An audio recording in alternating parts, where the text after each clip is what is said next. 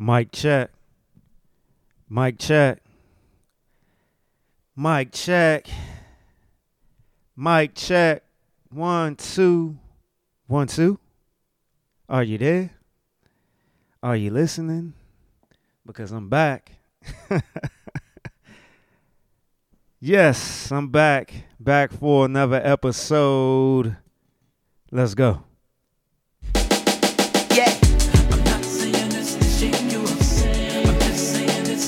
Say Sick and Sitter Podcast. We back for another episode. Yes. I hope you're ready. Because I'm ready. Let's go. Say Sick and Sitter Podcast. Let me take a sip.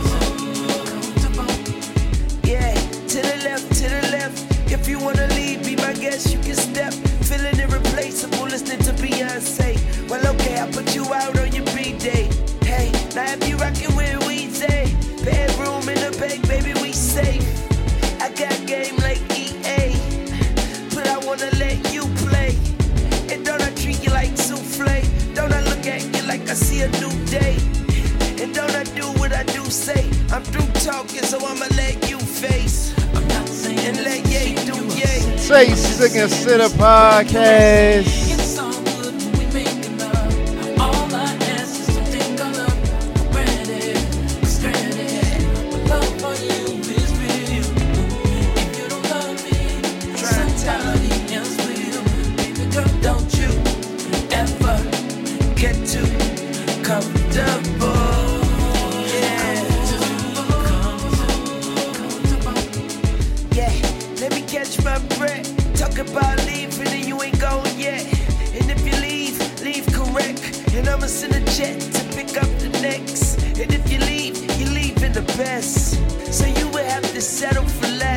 Say Sick and Sitter Podcast. I don't handcuff, I don't arrest. I do confess to the murder scene. Cause under them sheets, I am a mess. Yes, baby, you're blessed. Not just don't jump your nest. Come on. I'm not saying this to shame you or sin. I'm just saying this when you are saying. Make us so good, we making love. All I ask is to take our love for granted. Cause granted, love for you. Somebody else will. Baby girl, don't you ever get too comfortable. Say Sick and Sitter Podcast. Yeah, it's no sweat, no sweat. I would never 1, 2, 3 forget about. Let's go. Yo love, yo sex. You know I work you out like Bowflex. I jokes, no stress. Love, live life, proceed, progress. Make sure the neighbors get no rest. We can get together, never disconnect. Yeah, yo back, yo neck. Funny how that song haven't got old yet. To us, so let's project. You stay in, never incorrect face. I'm not saying this to shame you or sin. Yeah. I'm just saying this the way you are. I got one. It's so good, we making love. All I ask is to take our love for granted. Cause granted, love for you is real. If you don't love me, Say Sick and Sitter Podcast. Yes.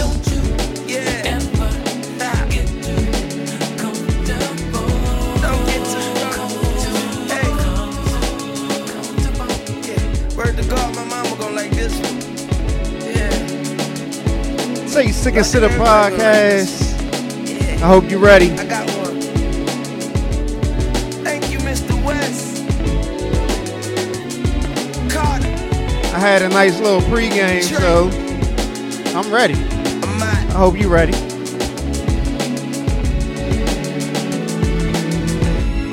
Say Sick and Sitter Podcast. Yes, indeed. We are back for another episode. Say Sick and Sitter Podcast. I'm back. Back for another episode.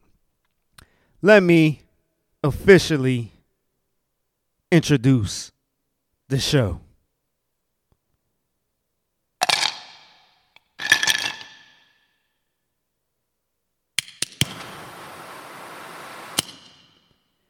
It's a Taste to Consider podcast. I'm your host, Derek Silver, and we're back for another episode. Yes, indeed, episode number 96. 96. We inching closer to 100. The 100th episode. Yes, I do have plans for the 100th episode. And I know I've been bojangling. I ain't gonna lie. I know I've been bojangling on being consistent with the episodes. Like, this has been, yeah, I got to do better. I know I got to do better. It's funny because, like, this year, 2023, was the year that I was going to work on my discipline. So you see the discipline ain't been going so well with the podcast. But it's been going great in other areas. And it was funny because last night, I had ran a mile on my treadmill, and I was just thinking to myself about, just me working and focusing on my discipline in general, and how I've been doing excellent discipline-wise with, working out, physical activity and stuff like that in the gym. And trying to redirect my brain in a way to celebrate myself on being disciplined in the areas that I'm disciplined in, and not being so hard on myself in the areas that I'm not so disciplined in. And the start of June 1st, I said I was going to do a 21-day challenge. And at first, that 21-day challenge was going to be centered around just the physical activity,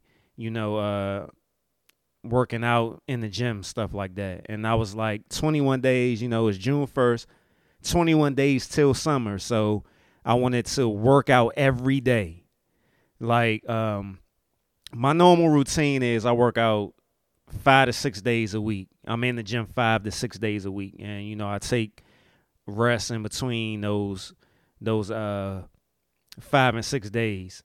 Like, it's been plenty of times where I worked out, or I've been in the gym 7 days a week. But being a student of, bodybuilding and working out and stuff like that, I do understand the importance of rest. So I never wanted to always be so focused on 7 days a week in the gym, lifting. So the times that I would do like 7 days a week, there would be some weeks where I would go 7 days a week in the gym. And there would be some 7 days of a week where I will do like 5 days in the gym and, like do some light workout the 6th and 7th day. Or I'll do 6 days in the gym and the 7th day I'll do something light. But I was like, I'm going to do a 21-day challenge. But then I had to think to myself, like, I had to think about a conversation that I had with my mentor. And he was always, talking to me about, stop focusing on just the physical attributes and, add the other stuff to it. So then that made me say to myself, this 21-day challenge, I'm going to add reading and meditation to it. So what is it? June 8th. So since June started, 7 days we've been in June. I'm not counting today. 7 days we've been in June. I've been making sure that I've been reading, meditating, and working out. And I've been disciplined in that so far. There's really never a problem of me working out and going to the gym because I love it. I enjoy it. I've talked about on the podcast plenty of times how meditation, I love meditation and how meditation saved my life.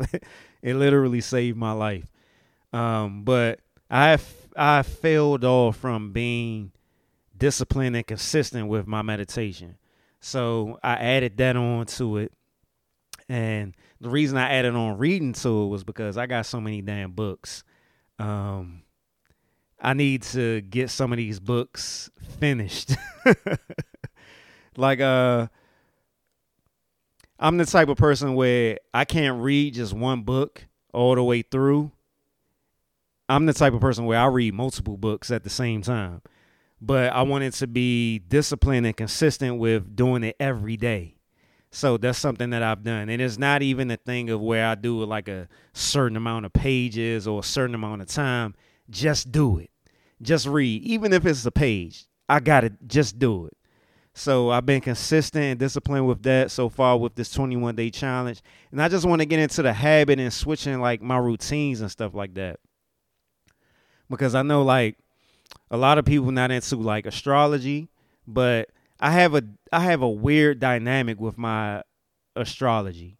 Like my sun sign is a Sagittarius. So if you know anything about Sagittarius, they wild, they're free spirited, they don't take no ish from nobody, they're very blunt, they do what they want to do. But then also I'm heavy Capricorn, and Capricorn is an earth sign, so they're very grounded, they're very serious, they're very structured. So I got like a weird dynamic when it comes to my astrology. I'm heavy fire sign, which is Sagittarius, and I'm heavy earth sign, which is Capricorn. So I got heavy Capricorn, I got heavy Sagittarius in my astrology, in my natal chart, my astrology chart, my natal chart. So it's like when I first started getting into astrology and stuff like that, even though I've been in astrology ever since I was like in middle school. But when I started getting back into it and started understanding and learning a little bit more, like I kind of think like God set me up good, because if I was just heavy Sagittarius, heavy fire sign without the earth sign, man, I would be a wild boy. I will be a wild boy. But that Capricorn, which is an earth sign, kind of keeps the Sagittarius, which is a fire sign, at bay.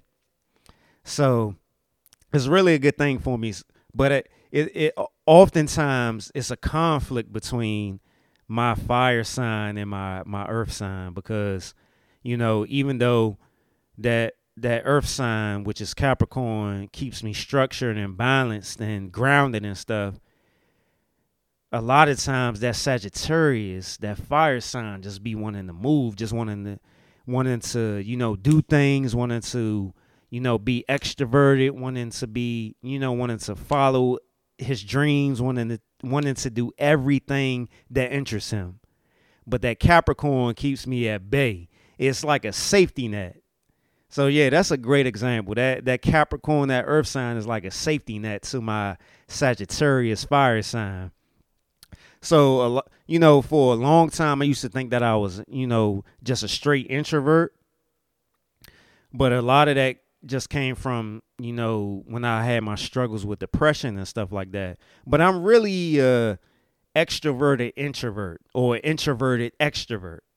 But it all depends on the situation, the setting, the space, or the person that I'm around, you know, because if you had conversations with people who like really know me, who spent a lot of time with me, they would tell you that I'm far from introverted.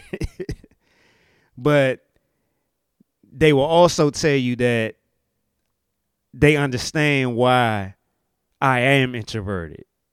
So I have that balance going on. And I don't even know why I was talking about this. But yeah. That is the enigma of Derek Silver. So it's always interesting when I'm a very self-aware person. I'm a very analytical person. Naturally, I'm a researcher. So I research every damn thing. Like sometimes I research so much stuff where I go beyond the rabbit hole. But it's I enjoy learning a lot about myself, and while I learn stuff about myself, it better equips me to have relationships with other people and understand them and not judge them and not, and able to give them grace and stuff like that. So I definitely appreciate all of that. Burp number 1 and 2. Hold up. Number 3 coming. Excuse me. Burp number 3. 1, 2, and 3 at the same time. So, yeah, like I said, I had a good pregame. But yeah, just trying to focus on being disciplined and this year, and so I was kind of surprised that I even came about challenging myself this month, but I'm up to the challenge, and I want, I want to do it because I know that's something that I struggle with coming from the childhood that I had, that I lacked discipline in certain areas and just overall period. And one thing that I was thinking about last night during all of this was that, one of the most important things, one of the most important tools and measures of a man is discipline. And that's something that I actually want, you know what I'm saying? Because I want to be the best man that I can be. So that was something that, I was sitting back and thinking about a lot last night. And just the fact that, because when I stepped on that treadmill, even before I stepped on the treadmill last night, that was like, it was either go to the gym or get on the treadmill, or I had other alternatives on fulfilling that working out portion of my 21-day challenge. But I just told myself, just do it. Just do something. Just do it. Just go, do it. And I hopped on my treadmill real quick, knocked out that mile in 8-9 minutes, and I fulfilled it, and it having those type of situations and building upon those things like that helped you in other areas. And I know that those 8 or 9 minutes that I set aside last night will help me in another area at some point in my life. So I encourage, everybody, challenge yourself. It doesn't have to be anything big or extravagant. We tend to want to make things big and extravagant because social media and share it. But, I haven't shared this 21-day challenge with social media or my followers and stuff like that. This is for a larger audience, you're the first to get it. But that's something that was important to me, and I wanted to focus on really. And so far this year, even though it's been up and down in certain areas, I may not have been so disciplined with the podcast, but I've been doing it in other areas. So I'm pretty sure, that'll help me with the podcast when I don't necessarily feel like recording, or life happens and I'm just not in the mood and stuff like that, So just something to share with y'all. But another thing to share with y'all, it is June, what is it? June 8th, 2023. So June 1st was the 4th anniversary of A Taste to Consider podcast. And it's crazy because I planned on recording that day, not because it was the anniversary. I didn't even realize it was the anniversary until my iPhone told me it was the anniversary. But I did plan on recording that day, but I didn't have my YouTube phone charged to record, so it just didn't happen. But we here now, 4 years into a Taste to Consider podcast.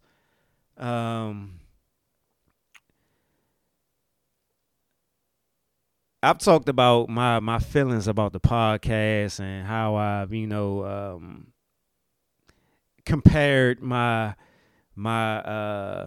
journey with other people's journey and stuff like that, which I shouldn't be doing.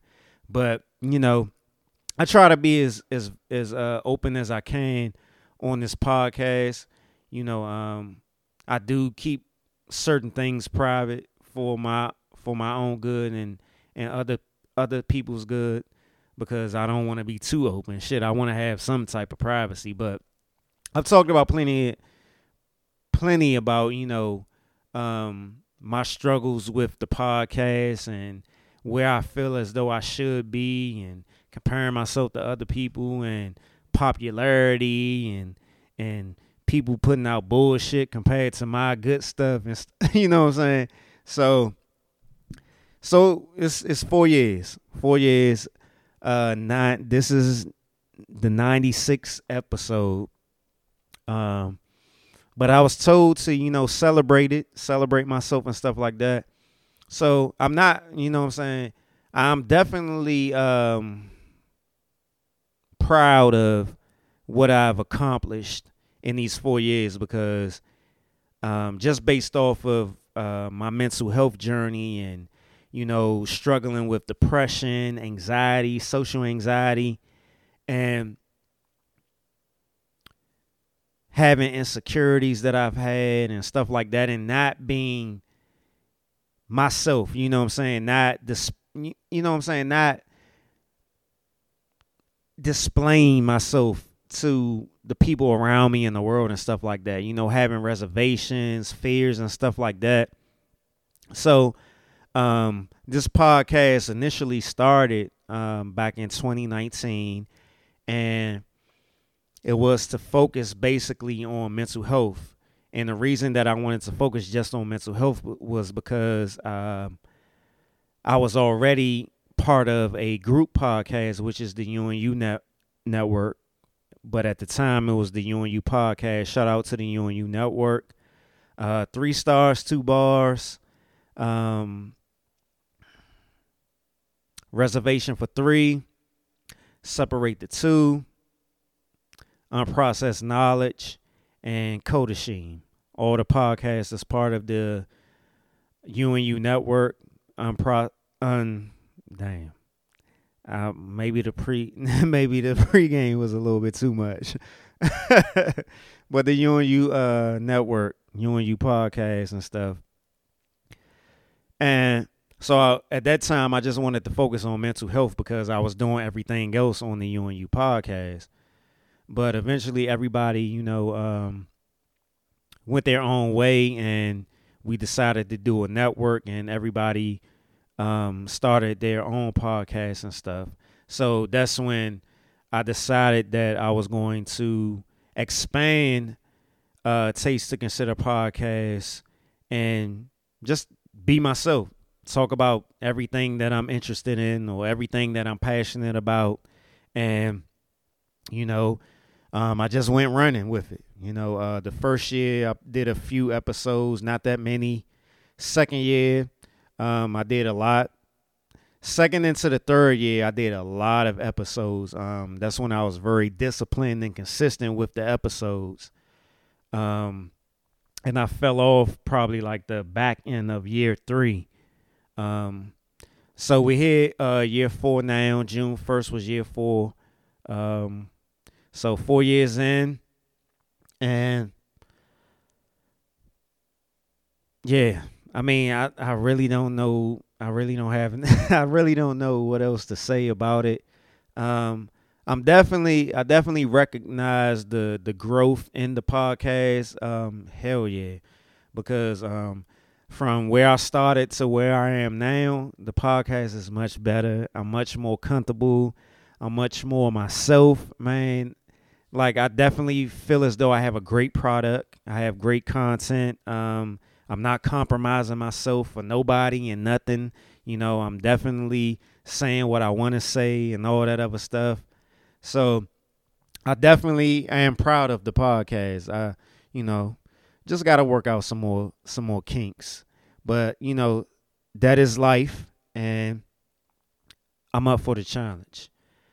But yeah, 4 years in, 4-year anniversary. You know what I'm saying? If y'all want to, celebrate my 4-year anniversary, share the podcast, like, subscribe, download, all of that. But I'm on YouTube, Spotify, Apple Podcasts, Google Play, Stitcher, Amazon Music. Yeah, I'm here. So this episode is pretty much all about just all things with messaging. And when I say messaging, I'm talking about, and where we are now in society, on social media, all that other stuff, there's a lot of messengers. Like, I'm even included in that. There's a lot of messengers. So, let me see where I'm going to start off at. I got a clip. So, this clip pretty much ties into everything that I've been saying so far. So, let me pull it up. Here we go right here. And this clip comes from Jason Wilson. I've talked about him plenty of times before. He's on social media, Instagram, Twitter, and stuff like that. And I'm currently, one of the books that I'm reading that I've mentioned on the podcast before is Cry Like a Man. So I thought that, with what I'm talking about on this episode is very relevant. So let me pull this clip up.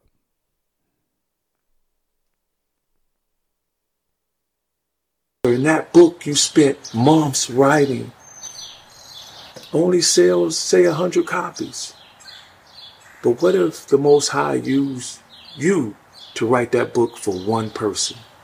And that one person needed to read what he gave you to write so that they or he can use them to save 1 million people.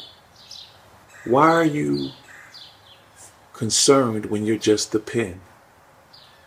When you throw a pen on the table, it's useless if no one grabs it and uses it.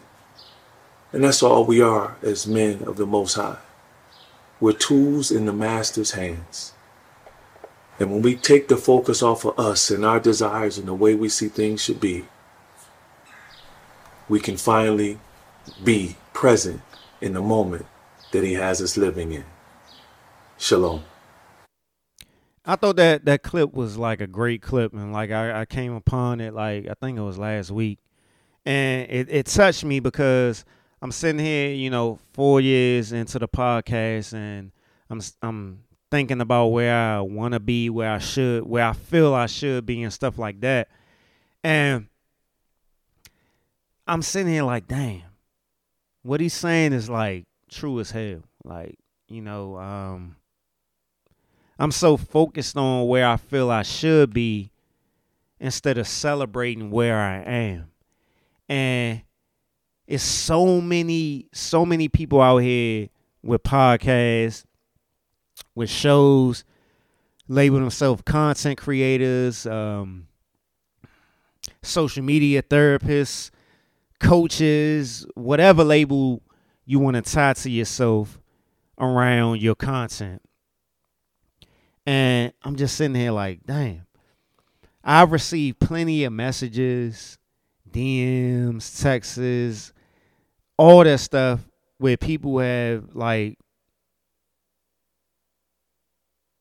gave me kudos, told me that I helped them, thanked me for being open about my mental health struggles and stuff like that.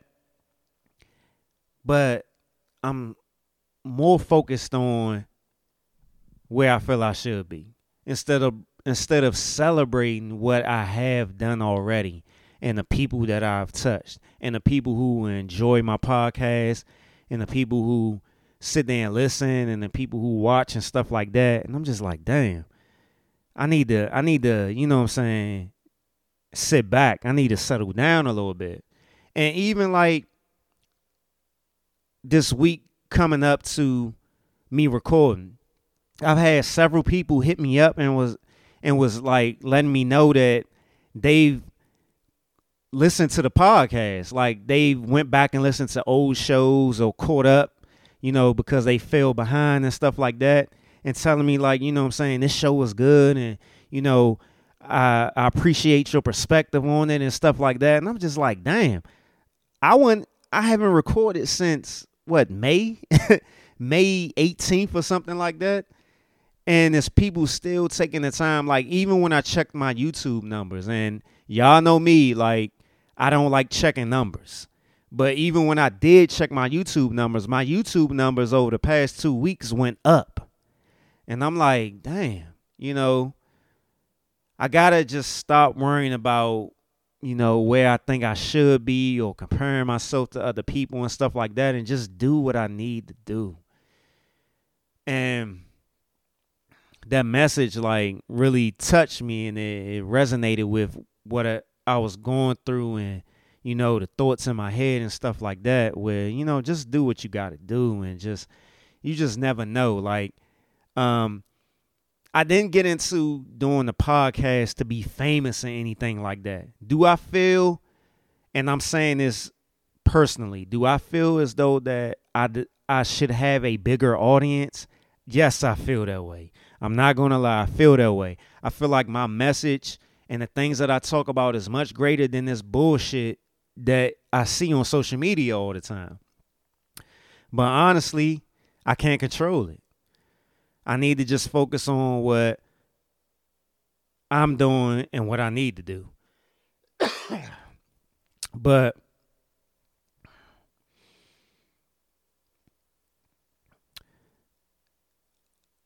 that clip and what I've been thinking and what I've been feeling lately just resonates with everything that this show is about. Messengers. Like, it's so many people out here that's doing podcasts, doing shows, content creators on social media and stuff like that. And it's like, who can you trust? Like, who can you trust? Who can you believe? Who should you follow? Whose advice you should take and stuff like that. Burp number 4. That's why I made it a point, like, with my podcast, to be as vulnerable as I can, even though I try to be as private as I can. Because, like, I grew up with this mentality to always be on defense because of how I've grown up and the things that I've seen and the things that I've gone through as a child, and up until now, with having that mentality and then just almost attracting certain experiences to me, or having that perspective or that perception of a certain experience because my mind state is already there. And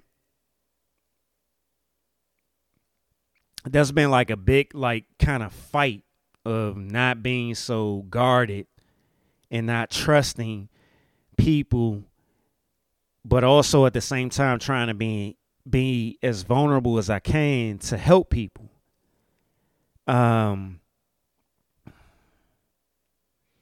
But it's a lot of people out here that are giving out messages. And I'm the type of person that have the mindset of, you know, don't get so caught up in the messenger as opposed to the message. Sometimes the message could be a good message, but we don't want to hear the message because of the messenger, who the messenger is. And sometimes we get so caught up into the messenger that we get caught up into the wrong message. And I'm not perfect. Like, I strive not to be perfect. Now I strive not to be perfect. But it's a lot of people out here that resonate with bad messaging because it resonates with what they're used to or what they're used to experiencing and stuff like that. And there's a lot of people out here that are pushing messages out here and feeling as though that message is right because they have so many followers or so many people are resonating with it like that. But it's a lot of people out here that are emotionally, mentally, and physically in bad places, but just because they're popular, they feel as though that the message that they pushing out is a good message.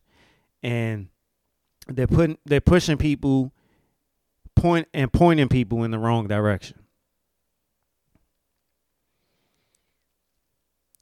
And that's something that I'm not gonna lie, I have a problem with. Like, and I'm not the one to sit here and ultimately tell people what's right and what's wrong. But I do know what bullshit is. I mean, let's be real. We can all at certain points spot bullshit. But so let's get further into the podcast. All right. So a few weeks ago, there was an interview between Iyanla Vanzant and Ebony K. Williams. I've talked about Iyanla Vanzant plenty of times on this podcast before. Like, I like Iyanla Vanzant. You know, do I agree with everything she say? No. Overall, do I appeal to her message? I like her message. I feel that she has a good message. Of course, yes, I do. But that don't mean I agree with everything she says. She did an interview with Ebony K. Williams. And I've came across Ebony K. Williams a few times before, but nothing to the point where I actually, knew who she was for real. But I thought like the interview that she had with Iyanla Vanzant was interesting. So I'm going to play this clip and we're going to talk about it. Would you date a bus driver? Would you date if a bus he owns driver? the bus? If he owns No. it. If he owns the bus, See, that's a problem. That's a problem. Okay. Because the standards and requisites, and I'm not talking about him laying on his sofa playing video games all day. I'm not talking about that. But the standards and the criteria that we use to measure men is off for who we are as women and who they are in this society. I would date a bus driver if he loved driving the bus, if he was a man of integrity, if he was good to his mama, if he treated me well, I would date a bus. So that was the initial viral moment from that interview. And Ebony K. Williams caught a lot of flack from how she responded to that question that Iyanla Vanzant posed to her. Like, you know what I'm saying? So when I first saw it, I was like, I'm not surprised. Like, I've seen this plenty of times before on social media. I've seen it plenty of times, like particularly on Twitter. Like, well, shit, I ain't even going, no, on social media, period. A lot of people try to say that this divide between black women and black men is not real and that it's just social media and social media is fake. But no, it's real. Trust me, it's real. And no matter how many people on social media want to live fake lives and portray fake lives and stuff like that, a lot of that stuff is true. Like, even if it's fake, it's true.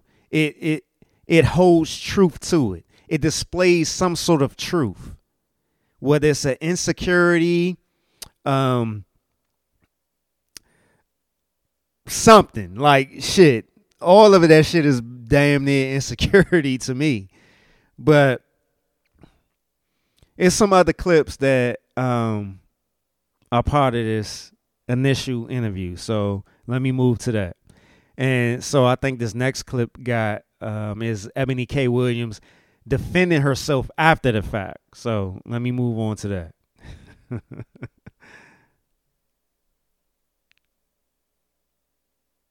Of low expectations is the reason why I have to submit that black men are now going to HBCUs and college and generally at half the rate of black girls and women. I don't think that's okay. Shouldn't we address the system that put us in these positions? We are addressing the system, but first we have to name it, Charlemagne. See, that's where people's feelings are getting hurt, is the fact that I am naming it. I am saying that it is not okay to bring C's and D's to your home and then expect to go on to higher education and acquire a higher skill set. And when you say that, that is hurtful to people, Envy. I'm acknowledging the pain.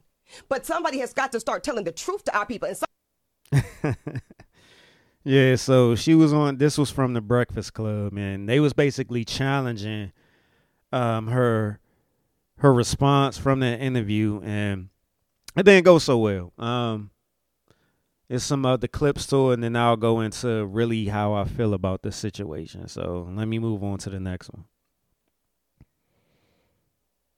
so out of the 50,000 plus comments posted on social, I only saw a handful that even considered the possibility of a bus owner being a more aspirational position and recognizing that I am actually speaking and pouring into the ascension of black men when I said what I said. But see, no, some of y'all were too busy naming and shaming me personally and black women in general as undesirable, gold diggers, and much worse. Now, I suspect that some of y'all are the same men that were bringing home C's and D's on your report cards, only to then be coddled by parents that said, well, that's okay, as long as you're doing your best. Well, listen, I love and believe in the excellence of black men. So no, my dear, C's and D's or any other form of mediocrity is not okay. No, I will not create a soft place for you or anybody that I love to fall comfortably into the bigotry of low expectations. So I'm going to say one more time. She went from not wanting to date a bus driver unless he owned it to now C's and D's and HBCUs and the system and all this other stuff.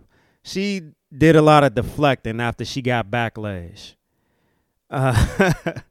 It's just interesting. Like, but we not done yet. And this is why I say this is the problem with following behind, just blindly following behind these messengers, including me, blindly following behind these messengers, because it seems as though everybody has an agenda. And even like last episode when we was talking about predators, a lot of these messengers are predators. A lot of these messengers are predators. All they care about is getting the following, getting some kudos, getting to a place, whatever place that is. Like, you know, it's not about giving a good message and helping people. It's about them advancing to a place that they want to get to. So let me move on to the next clip.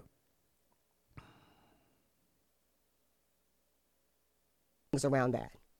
But more than I care about hurt feelings, I care about providing my people with facts and information that say that the current way of life for the majority of black Americans is not serving us. I'm going off of the data and the facts. That is, I am not okay, and I don't think it's okay. So she says she's going off data and facts. Has she provided any data or facts yet? The vast majority of black Americans, again, overpopulate, disproportionately occupy spaces that are not ideal, that make us vulnerable. I talked about the COVID, that make us vulnerable to death. This is why I say I don't want to get into debating anybody, because when you talk about debating, real debating, you have to come with facts, statistics, with some sort of truth. It can't just be opinions and passion and anger, etc. You have, when it comes to debating, you have to have facts, statistics.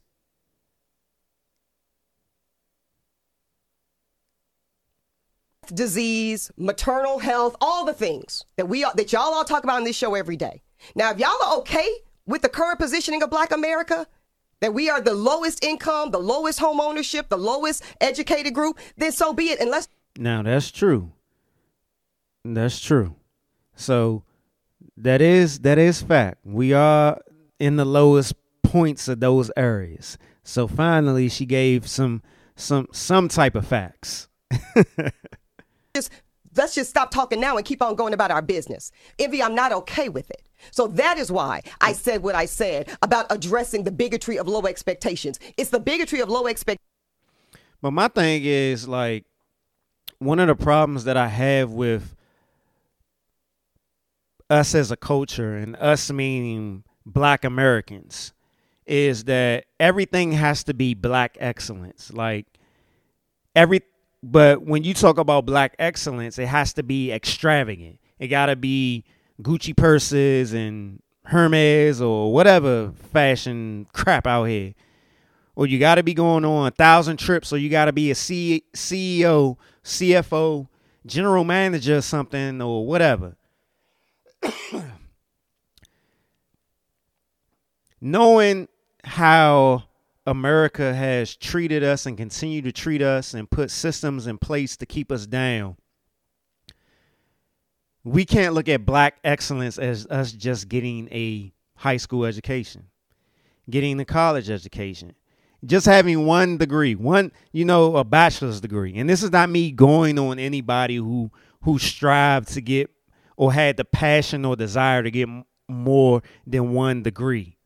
But in our culture, we make it as so that a person that just has a 9-to-5 job isn't Black excellence. A person who has worked at a job for 20 to 30 years isn't Black excellence. We make it as though if a couple hasn't been married for 20 years and have had some difficulties, have had some infidelity or some arguments or something like that can't be Black excellence. We make it as though that Black excellence has to be 150% perfection. We make it as though Black excellence has to be winning Grammy Awards every year, winning Oscars every year, being Beyonce, being Rihanna, being Denzel Washington. Black excellence can't just be holding down your family, paying your mortgage every month, paying your bills every month, not having any drama in your life, not arguing on social media. Like we make it as though that we have to be 150% perfect every damn day. Black excellence can't be nothing mediocre. Like, I wouldn't be the way that society, or not even society, our culture, the Black American culture, portrays Black excellence. I wouldn't be considered Black excellence. I came up from my parent. No, let me even not even include me in this. Let me start beyond myself. My parents, dirt poor from North Carolina, dirt poor. Like, my father's family was so poor, I never seen a baby picture or a picture of my father as a kid. The first picture I've seen of my dad was of him being 17 years old or 18 years old. That's how poor they was. My parents were sharecroppers as kids. I'm 41 years old. My parents are still in their 60s, and they were sharecroppers as kids. That's Black excellence. My parents don't have not to tell their business, but my parents don't even have a mortgage. They own their house. My mother is retired, 30-something years in the federal government. My dad about to retire. He should retire. Got his own side business. That's Black excellence. Like, we got to make everything black excellence extravagant. It got to be on TV or social media or reality TV shit. My parents coming up on 50 years of marriage in November. That's black excellence. Whether the marriage was perfect or not, that doesn't matter. What matters is they made a choice and they accomplished it. Like, I just don't, like, this is the bullshit that we so wrapped up in that we're losing sight of where we supposed to be. We sitting here chasing a dream that is not even a dream that was built for us. But let me move on to the next clip. I got a little caught up there. So we still on Ebony K. Williams. So I think this is the last clip. I would expect a man to do in my life. Two things come top of. And this is the kicker right here. Like, so, you know, she talked about black men and the importance of the advancement of black people and stuff like that. But this is where her message and her being a messenger starts to get shaky. It starts to get a little bit blurry, foggy. Mind, and they are provide, and they are protect. And when my lived experience, and I think I'm still relatively young, I guess, but I'm 40 in September. So, you know, I've had some relationships, and when I think of a masculine posture and what I would expect a man to do in my life, two things come top of mind, and they are provide, and they are protect. And when my lived experience, and I think I'm still relatively young, I guess, but I'm 40 in September. So, you know, I've had some relationships, and I've yet to find a man who has shown, I mean, this includes even my father, who was absent. I've yet to have a male energy that provided or protected me.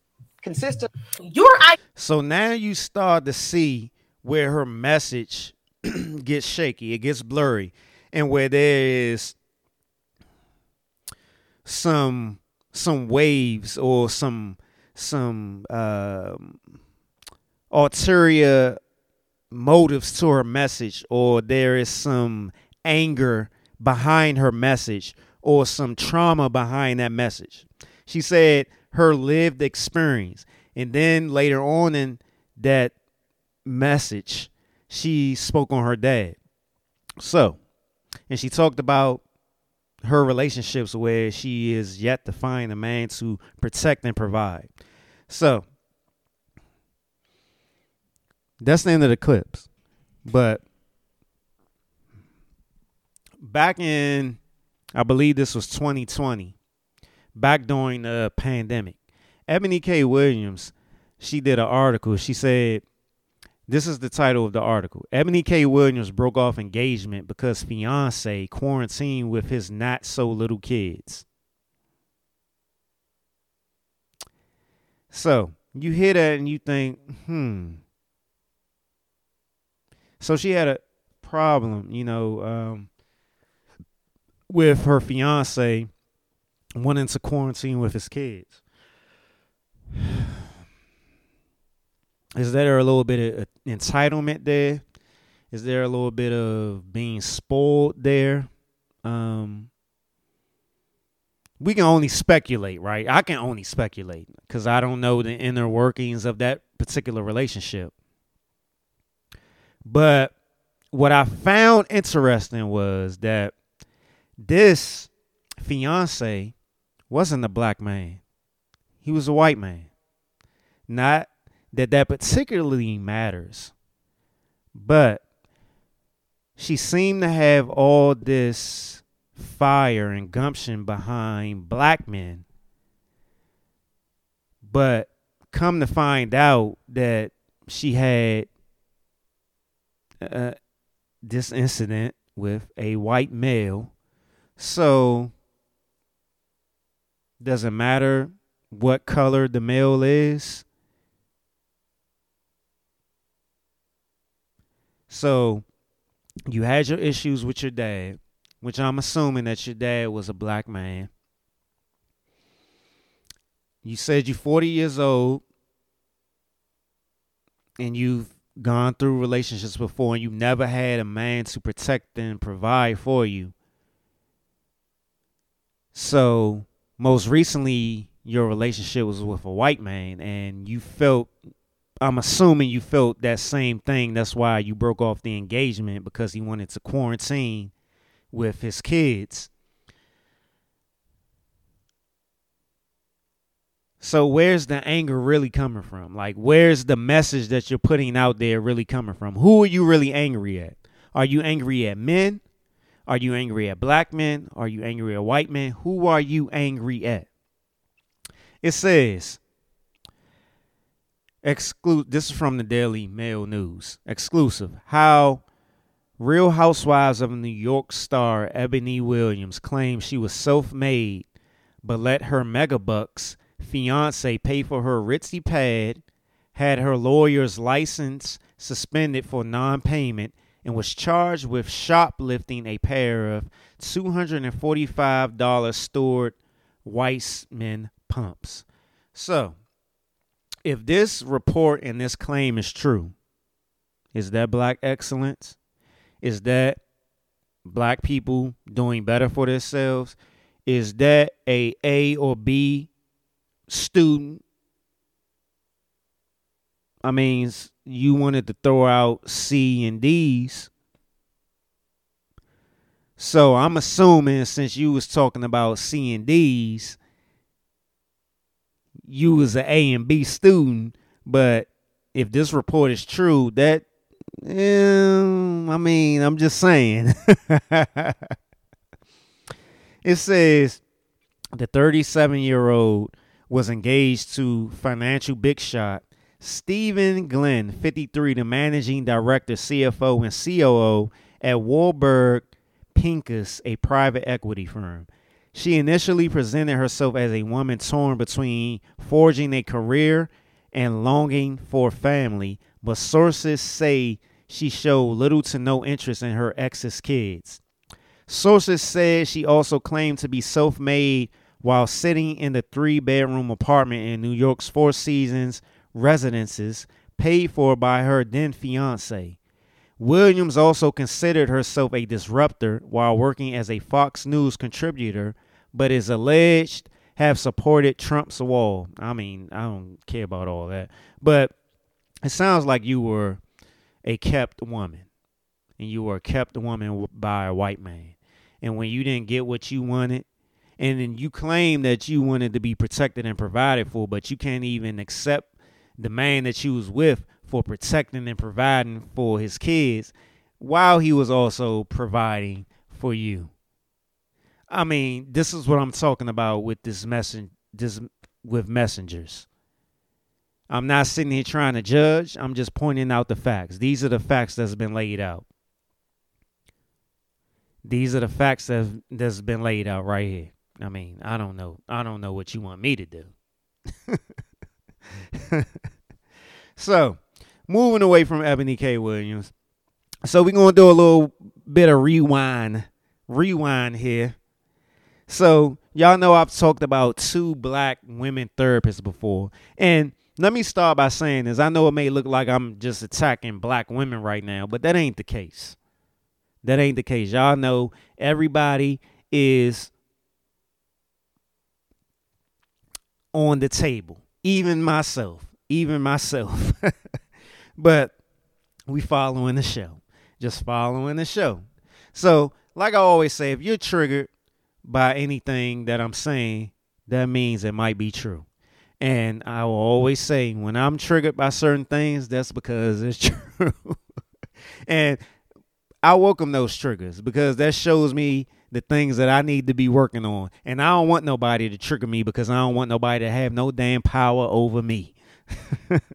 But rewinding back to a black woman therapist that I've talked about before on the podcast. So I'm trying to figure out how I can describe this so you can remember.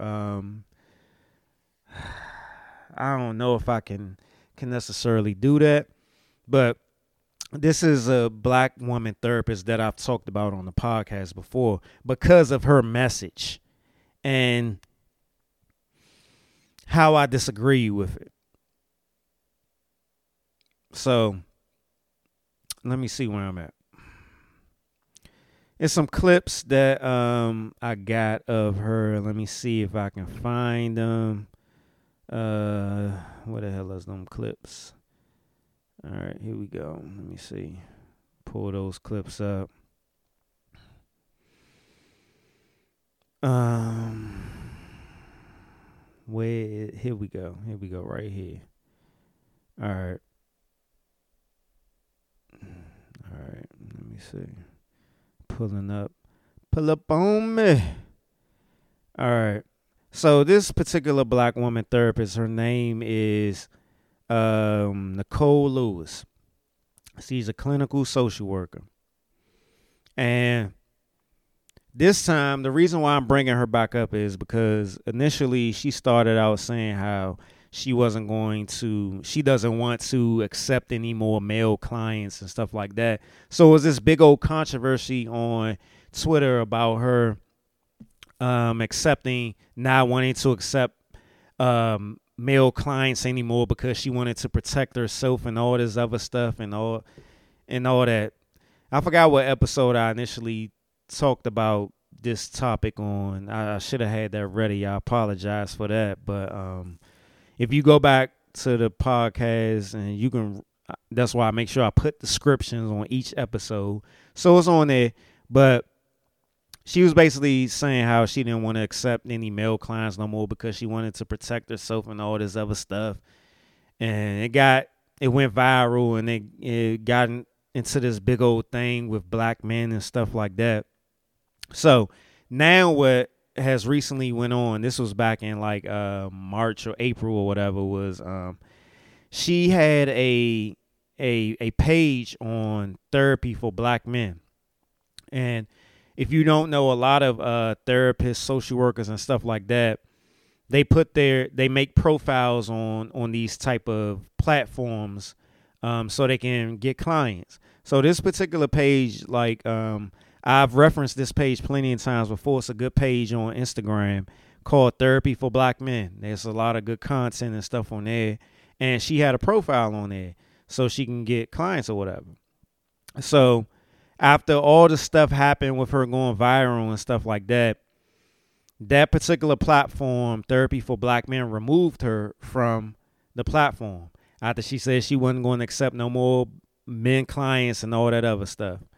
But she did say that she was going all the profiles, all the platforms that she was on, that she was just going to ride out, her subscription that she paid for on those. So Therapy for Black Men actually removed her from their platform and gave her a full refund, right? But she had a problem with that.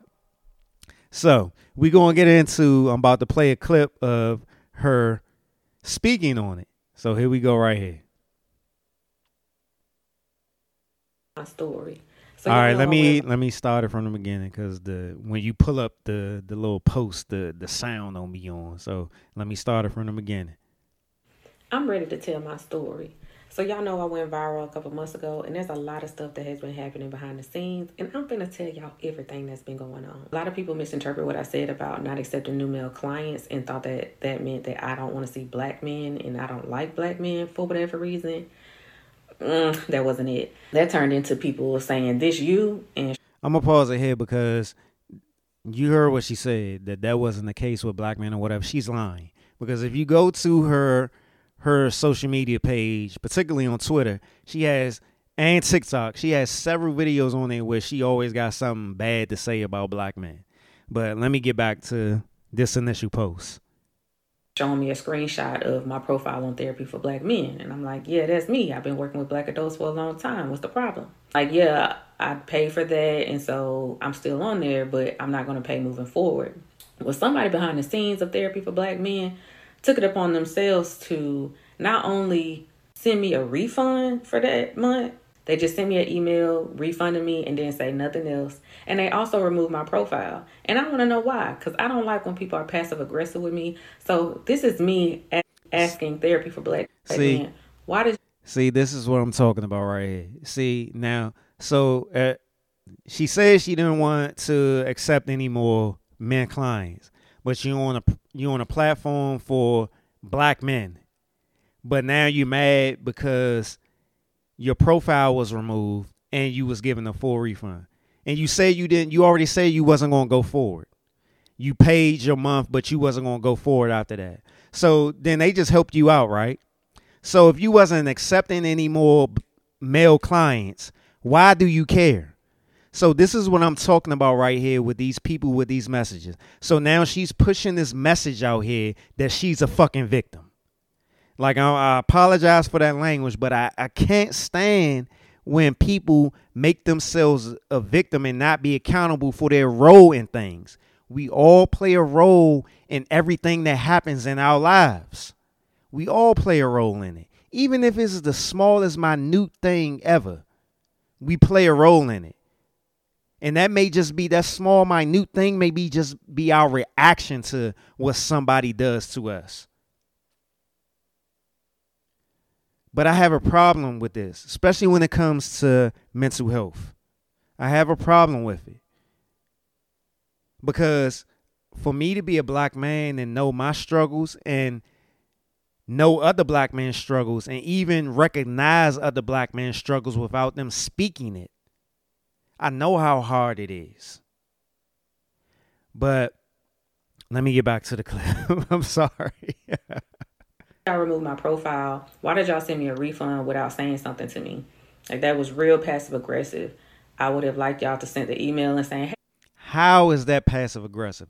And what pisses me off more when she pushing out this message is people with the same mindset as her that resonate with that message that she's pushing and will continue to look at black men in that negative way. You're supposed to be a therapist. You're supposed to be a social worker. You're supposed to be helping people. But you pushing out bad, negative messages and you looking to be fulfilled by people being on your side.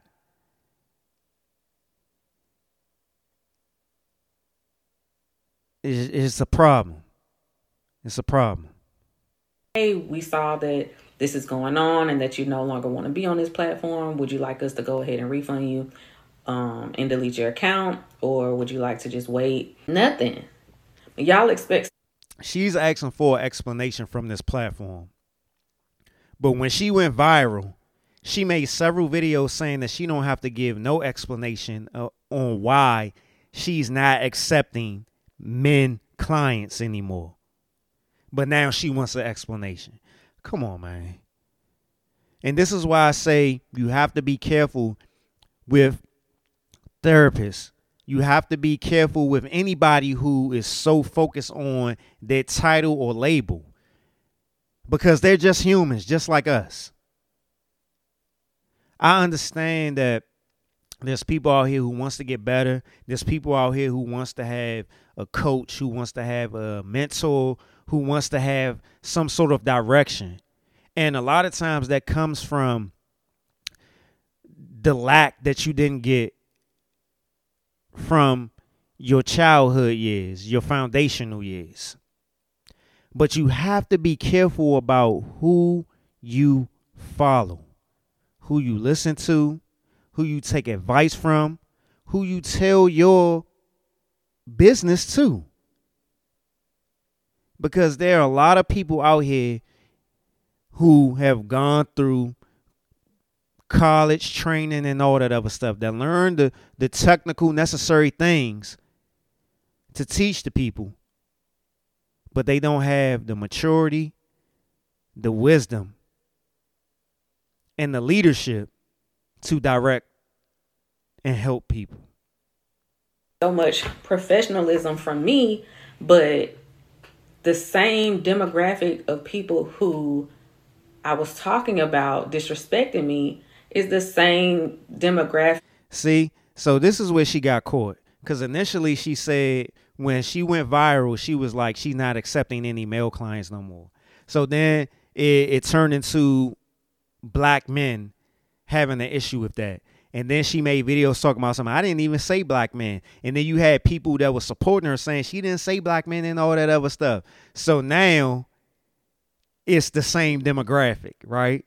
So now that you feel as though you've been victimized, that you feel this quote unquote passive aggressiveness.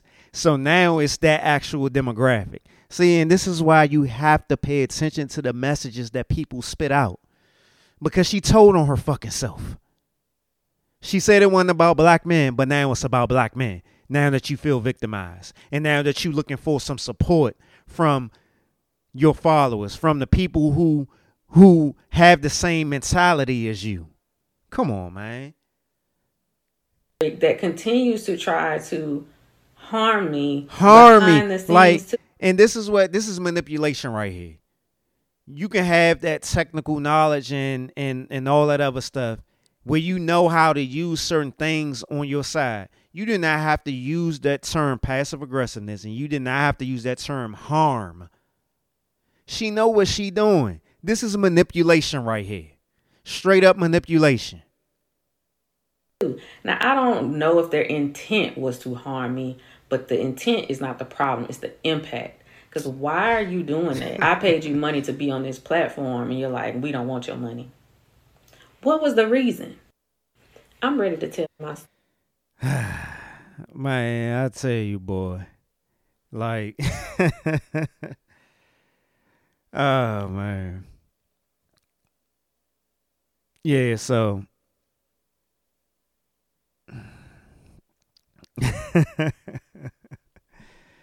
Like, you can lead some people to water, but you can't make them drink, bruh.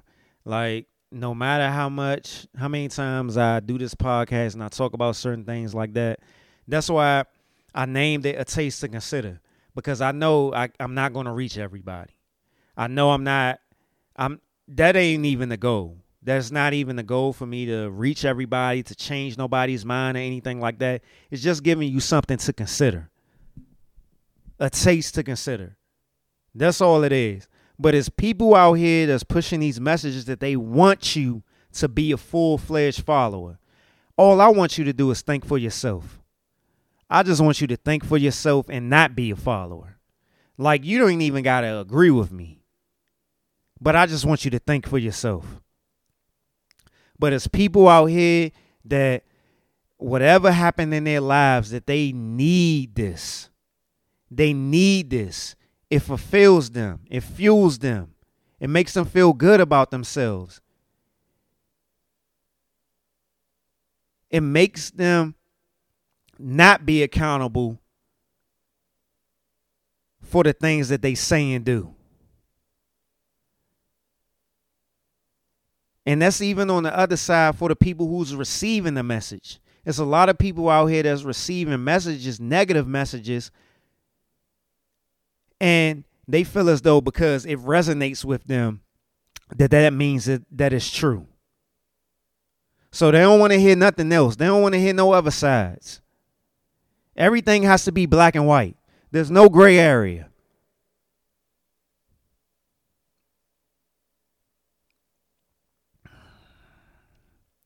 But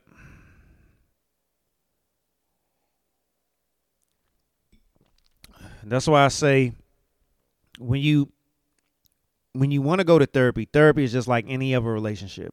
You have to vet these people, because just because they have the tools and the knowledge to help you doesn't mean that they're in a space of healing, that they're in a space of self-awareness, that they're in a space of healthiness to help you, because they can't even help themselves. A lot of people that are coaches and therapists or whoever, They deal with pain just like you do. They need help just like you do. Burp number 5 and 6. They aren't dealing with their pain like they should. So they're just distracting themselves. Shoot, they're projecting and living their pain through you sometimes. One of the things that I tell everybody who talks to me about therapy and going to therapy and stuff like that, and I always tell them, be careful about the therapists that tell you what to do. They're not supposed to tell you what to do. They're supposed to give you the tools in order for you to make your own decisions. If they're sitting there telling you what to do, then that might be a little sketchy.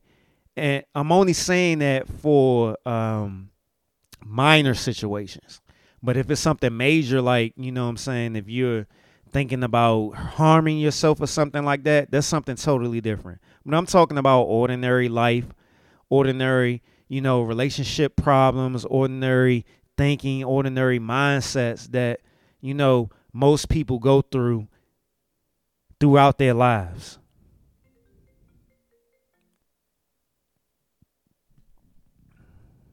A lot of these people who hold these titles or,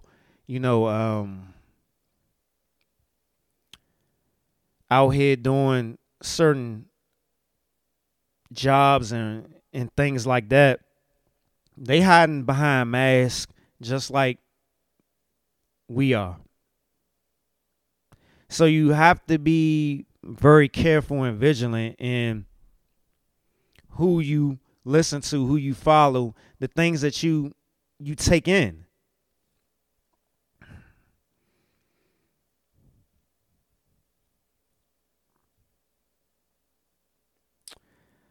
Like, I came across this post today, and it was right on time for this episode. It says, if you practice looking for something to disagree with, it becomes difficult to not notice things that are objectionable. If you practice looking for something valuable to learn, it becomes difficult to not notice things that are interesting or useful to you. And I'm sitting here, after I read that, I was like, yeah, because one of the things, like I spoke on it early in the podcast about, how I'm very guarded and I can be at times very defensive and it's hard for me to trust people or whatever. And that's something that came from my childhood and certain things that I've experienced. And that carried on in my adult life. And, I've been going for therapy for about 10 plus years. But I learned all that stuff for about 30 years. You know what I'm saying? So the mentality that I had for most of my life was to be defensive and not trust what people say or do. So, like, relating that to this post, like, a lot of the things that I would say or do would come off as me being defensive, me not trusting people and stuff like that. And I'm sure, from the things that I've heard and even things that I may not have heard from people that I've interacted with and had relationships with, that they felt that. They felt that energy. You know what I'm saying? I gave off that energy that, I was defensive or I was like standoffish and stuff like that. And that's something I still kind of struggle with to this day. And that's something that people need to learn about themselves. What did you learn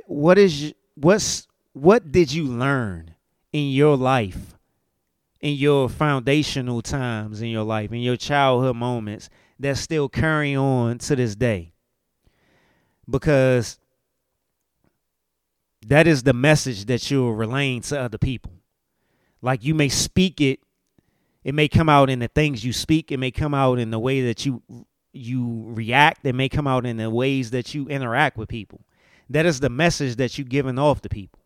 So this is the thing that you have to expect from other people as well. Even the people who say that they are experts and stuff like that. Like, we are all humans. We are all humans. This is not to take away from the years of training and the work that people put in to get to where they are today. But it's just something to think about. Because ultimately, a lot of times, what I've come to see in this world is that we don't want to think for ourselves. There's a lot of people out here that don't want to think for themselves. It's much more ignorance is bliss. Ignorance is really bliss for a lot of people. It's not for me, and I'm not saying that to judge other people, but I've always been a person to ask questions, to question everything. And there's some people that just aren't that way. But there's a lot of people out here that just will blindly follow another. You know, because they see the life that they're living, what they're displaying on social media and stuff like that, and they're comparing their lives to what they see on social media or what is displayed, you know, in their timelines and stuff like that, their highlight reels, so to speak, and they looking at it as though, you know, I want that. I want to live that life, you know. I want to have that message that they're giving out. I want to have that same feeling in my life. I don't want to keep going through the things that I'm going through. It's a lot of people out here that are desperate, that have that feeling of desperation, that have that anxiety where they don't want to keep going through the things that they're going through. So they see these highlight reels from these coaches, these therapists, these content creators and stuff like that. And they just want to follow because they just want a little bit of what they see. So we have to be careful about who we're following, who we're listening, who we're taking in, the messages we're taking in. We have to vet that. Each and every one of us is an individual. We're uniquely made. And we have a unique, specific path that we're supposed to follow. But a lot of us aren't doing that because we're afraid. We have our insecurities and stuff like that. So, yeah. Let me move on. Where was I at? Let me see. All right, let me see.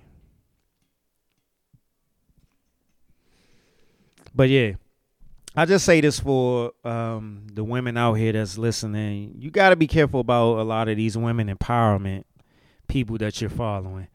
These therapists and stuff like that, because a lot of them are trying to justify the way that they're living their life through the acceptance, the applause, the following that they're getting from you. And they're not leading you down the right path. And that goes the same way for dudes. Shit. I mean, even without like the real blatant conversation of it, a lot of dudes be following behind these rappers. Like, I mean, this is something that's been talked about for years. Like, we in 2023. I've heard this conversation since the 90s, shit, the 80s. Like, you know what I'm saying? A lot of dudes be following behind these celebrities. And the same thing goes for women. Like, these you see the flashiness, you see just highlight reels of things, and not really knowing what's going on in these people's lives, and you don't even give yourself a chance to reach your full potential because you don't even feel that you're good enough because you're comparing yourself to somebody else. All right, let me see where I'm at. Gabrielle Union. And this is what I'm talking about with the messaging shit. So Gabrielle Union came out and said, and this was from a while ago. She said she felt comfortable cheating on her first husband because she paid all the bills. And it's funny because on our group chat, my man Greg from Separate the Two Podcasts, he said explains why she's promoting 50-50 because if Wade pays 100%, he gets to cheat. Shout out to Greg. And it's funny because even before he said that, that's the same thing I was thinking. But shout out to him for actually saying it. Like, you know, she came out and basically said, let me see if I can find that clip. I know I saved it. Let me see if I can. Here we go right here. So, yeah, this is the clip, most recent clip from Gabrielle Union. She said, this is the title. This is the caption from the clip. It says, Gabrielle Union says her and Dwayne Wade split their bills 50-50, and she still has anxiety about being financially secure due to all her responsibilities, which forces her to be a workaholic. Quote, you better work, bitch. Oh, you want to sleep in? End quote. So here's the clip. Did you develop that first sense of security? In this household, we split everything 50-50. But in the other households that each of us have to support, it puts this, there's always this like gorilla on your back that it is like, you better work, bitch. You better work. Bitch, you better work. You know, you gonna sleep in? You know, somebody might not eat. Did you? So that's the clip. And like I said, it's a funny clip because it's a different message than what she was speaking previously. Damn, my damn microphone holder came loose. Yeah, it was a different clip from what she was speaking initially, right? So we gonna go off of Greg's commentary. And like he said, so that's why she promoting 50-50 now, because is that why she's promoting it? Because she don't want Dwayne Wade to pay all the bills and to have a reason to cheat when she thought it was acceptable to cheat on her husband when she was paying 100% or majority of the bills, right? But you'll have so many, like, when that first quote or clip came out about her cheating on her first husband because she was paying all the bills, you know, you'll have so many women, you know, following behind that and celebrating that and stuff like that. But but now it's a different story when you're married to a multi-millionaire. Like D Wade is like worth $100-something million. There's no need for Gabrielle Union to bring her little cents into paying some bills. D Wade can take care of it all he wants to. But like, I ain't gonna go too far, but we see their relationship is kind of different because Gabrielle Union seems to be the dominant figure in that relationship, according to, you know, what's being displayed. I'm just going off of what I see, not, you know, total facts or anything like that. But yeah. Oh man, I'm still trying to get the mic stand together. I don't know what the heck happened with that. So I'm trying to get that together so I can get fully into the back into the episode. I apologize for this. This is the rust of being gone for so long. So I know you can hear me tightening the mic stand. I apologize so much for this. But y'all love me, so y'all deal with it. Okay, so my mic stand is not cooperating with me right now. So let me see. Let me see if I can fix it real quick so I can go forward. All right, here we go, right here. Yeah, but this is what it comes down to, like messages, like, and when it comes to like the black community, black culture, we always following behind celebrities, what celebrities are doing and what they saying, and a lot of people will resonate with messages that may not be beneficial to their specific lives, You know, like these celebrities and stuff like that, they live different lives than we do. They're in different tax brackets. Like things are like really different for them compared to us. And then a lot of times they be lying about their lives.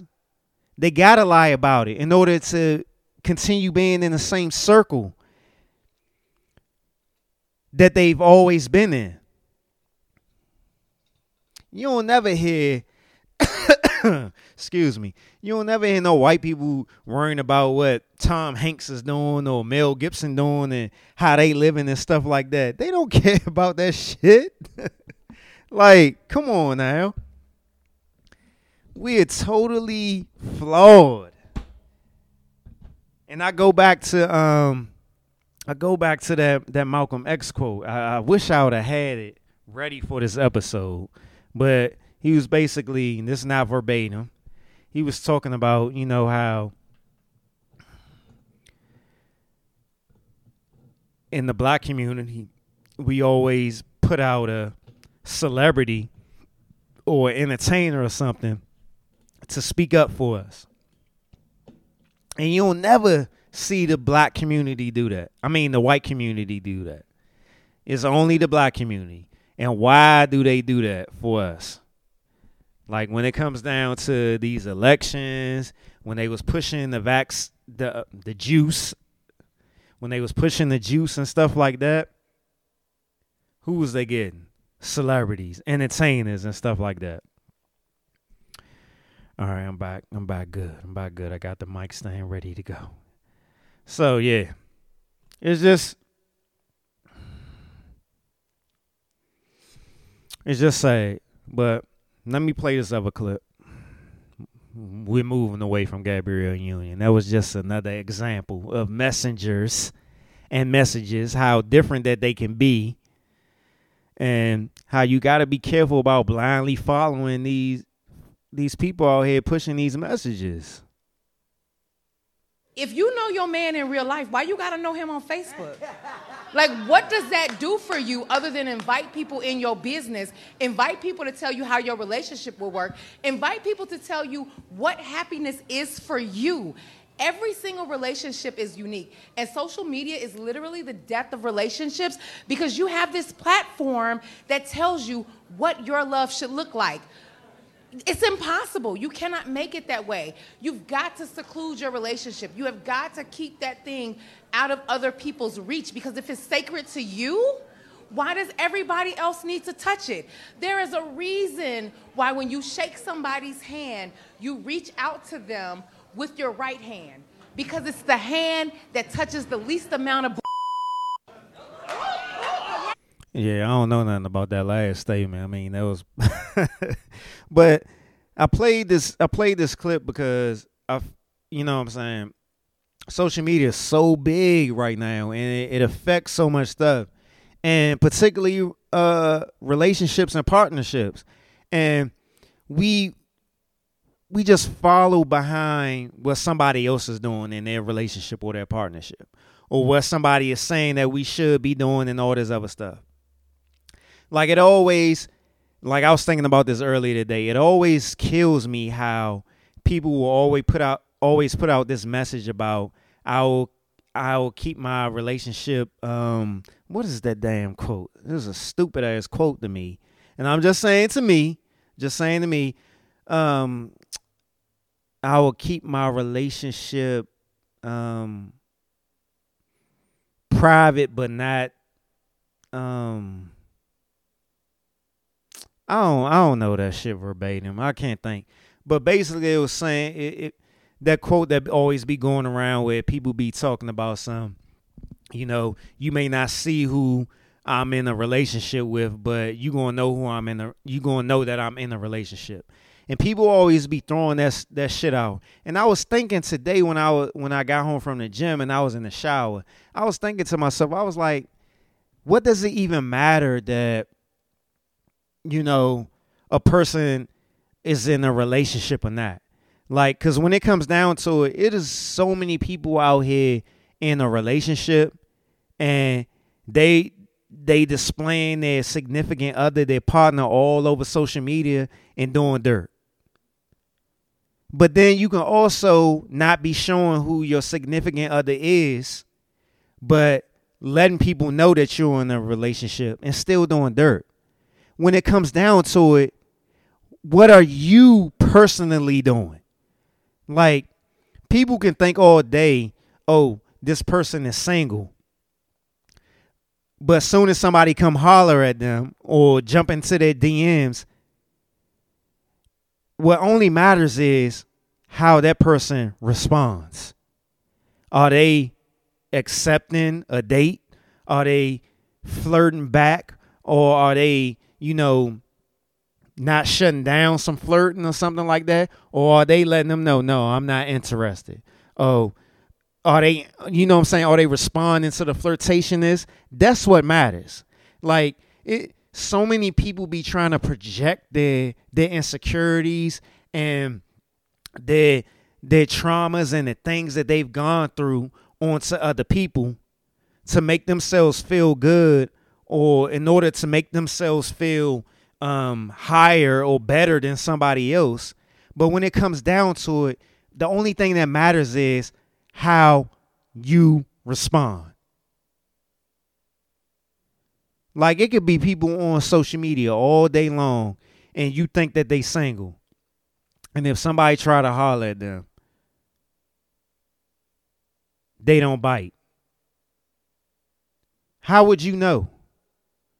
If they do bite, how would you know? So we got to stop all of this. Social media shows all of our insecurities.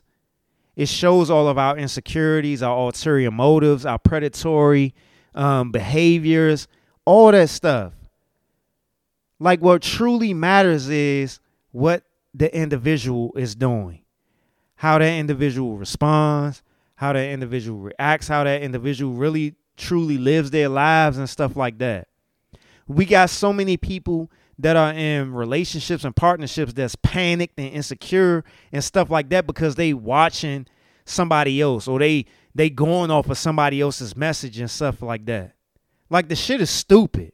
Like, we are just going around just straight being followers. We're being pushed to be followers because of social media.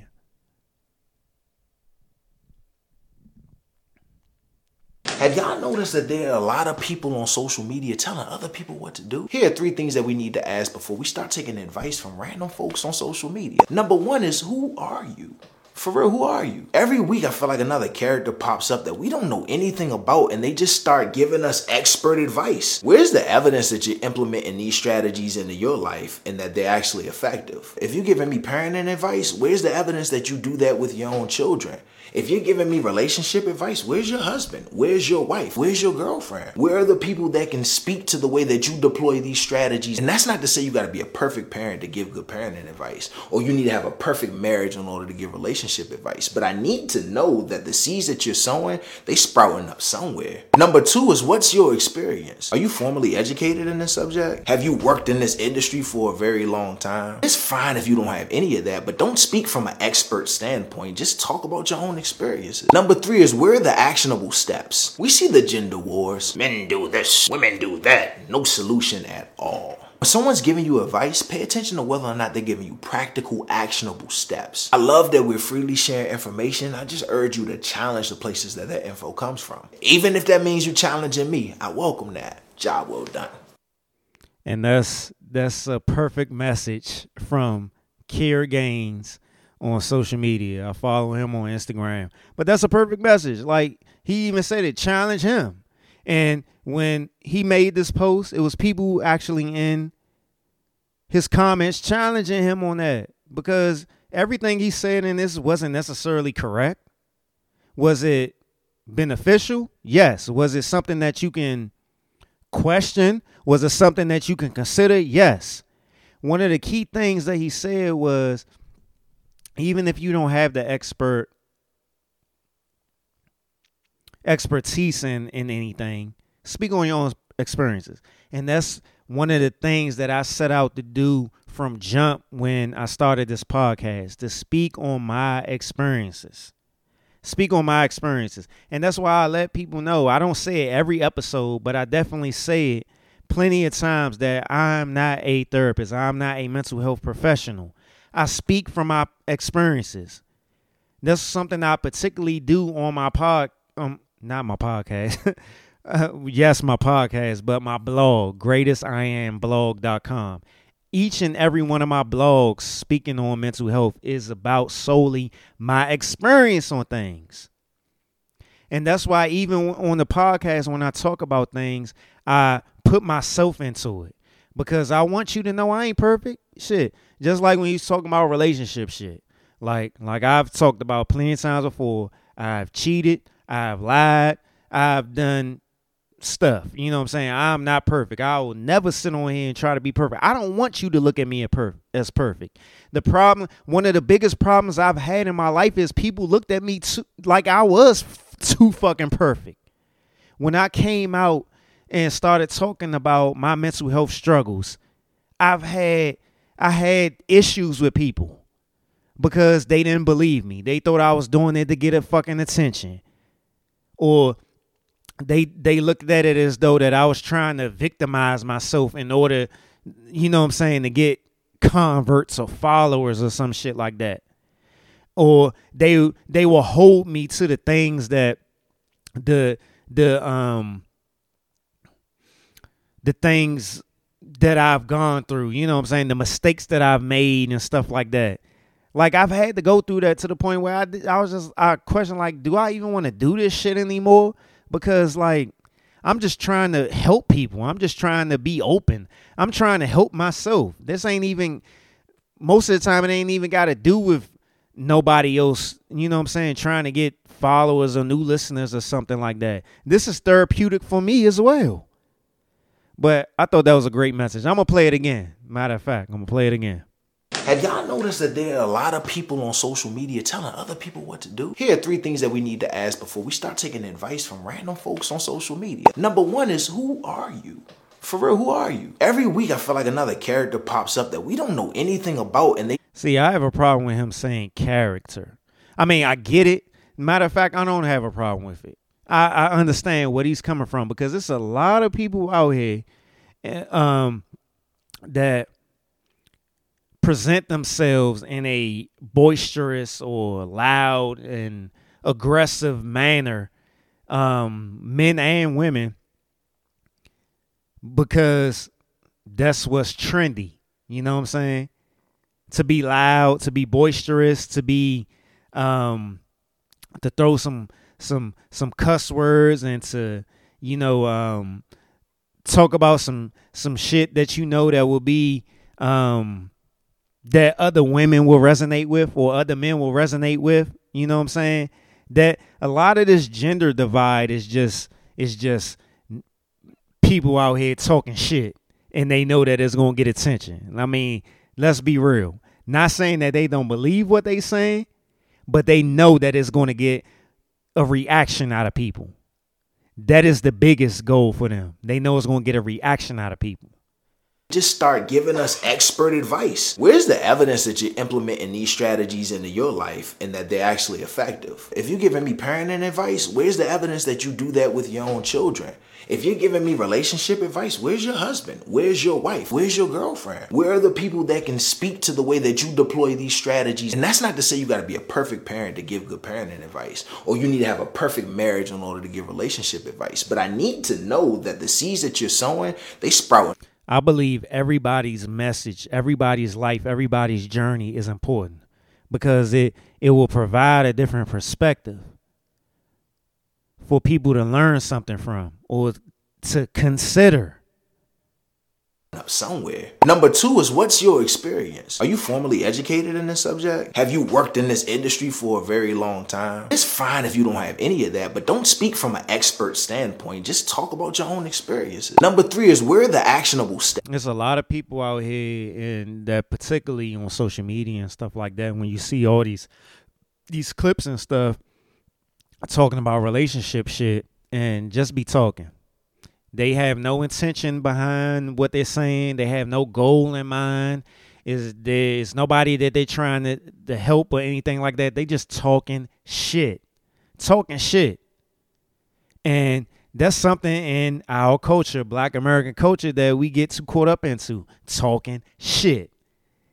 It ain't no solutions behind it. It ain't no plan. It ain't no nothing. It's just talking shit.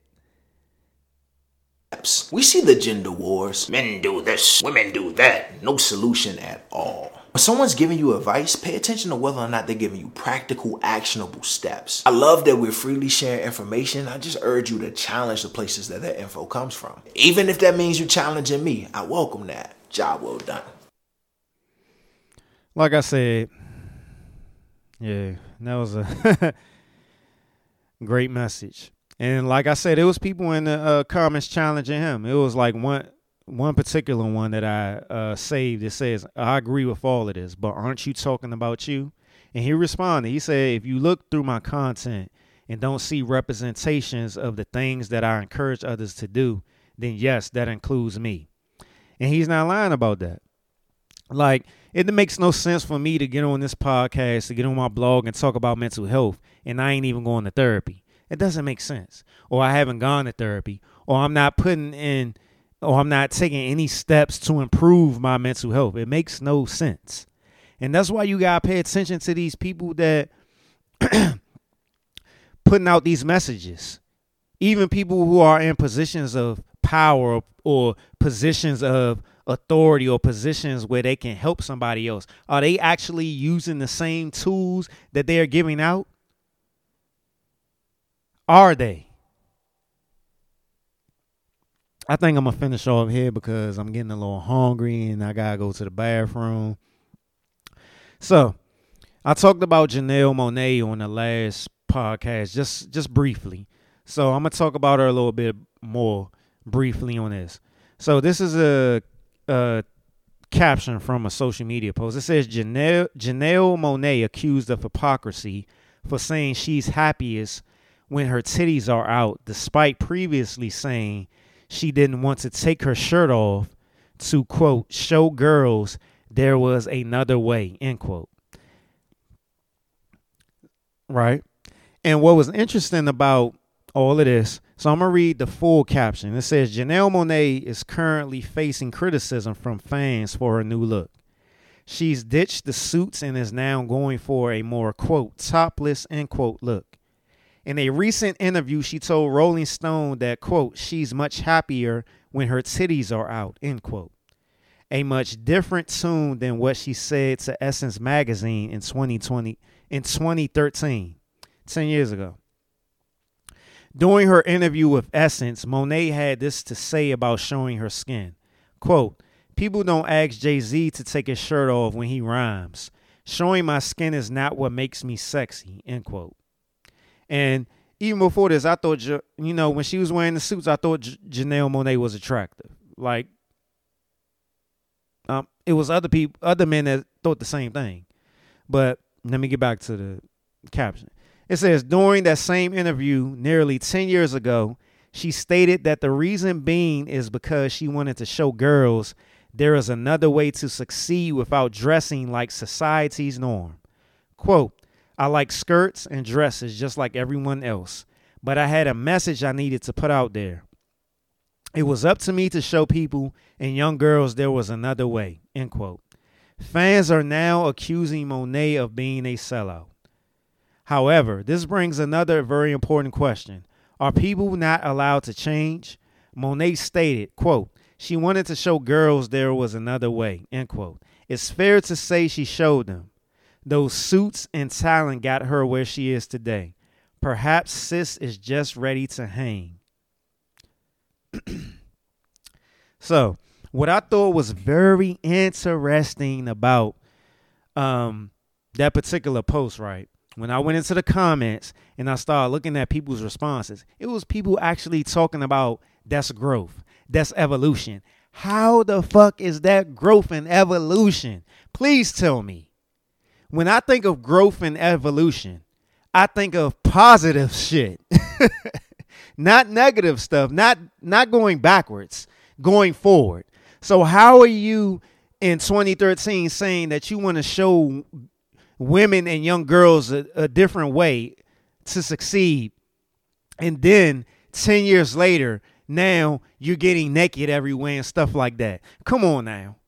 Like, come on. Like, people can't be so wrapped up into their own shit that they can't see that this is hypocrisy. It's contradiction. It is not growth and is not evolution. It is not. It's just not. But it was multiple people. Like, I took the time out of my day to scroll up and down them comments, and it was multiple. And I'm not talking about 10, 5 or 10 people. I'm talking about multiple people saying that this is evolution. Do people really know what evolution means? Do people know what growth means? Like I said on this podcast plenty of times, I'm all for people living their life the way that they want to live. But come on now. Come on. Janelle Monáe can do whatever the hell she want to do. But when people start looking at this as being growth and evolution, there's a problem. There's a disconnect. I already talked about this over-sexualized society, and particularly in the black community, black American culture. But you're not going to sit here and say that this is evolution and this is growth. It is not. That's a bad message. It's the wrong message. You can disagree with me or not. You know what I'm saying? Like I said, this podcast is all about just, you just consider the things that I got to say. You can disagree with me, but that don't mean that I'm wrong. All right. Shit, because I can disagree with you, and that don't mean you're wrong or you're right. I don't hate you. That don't mean I don't want to be around you or anything. But come on, man. We got to do better than this. Seriously, man. Like, one of the things that I wanted to point out was, like, if you go back and into history, it's probably a lot of black people right now that don't know this. Look up the name Sarah Baartman. Sarah Baartman. This was like centuries ago, like 2 centuries ago. Like, she had a big butt. I'll say it that way. Not in a disrespectful way, but in a way that people can understand. She had a really large butt. She had a big butt. And the white people paraded her around as if she was a sideshow. And we're still doing this today to ourselves. And look, I love a big butt and a smile. You know what I'm saying? But that song did speak a lot of truth. That shit can be poison. Like, seriously.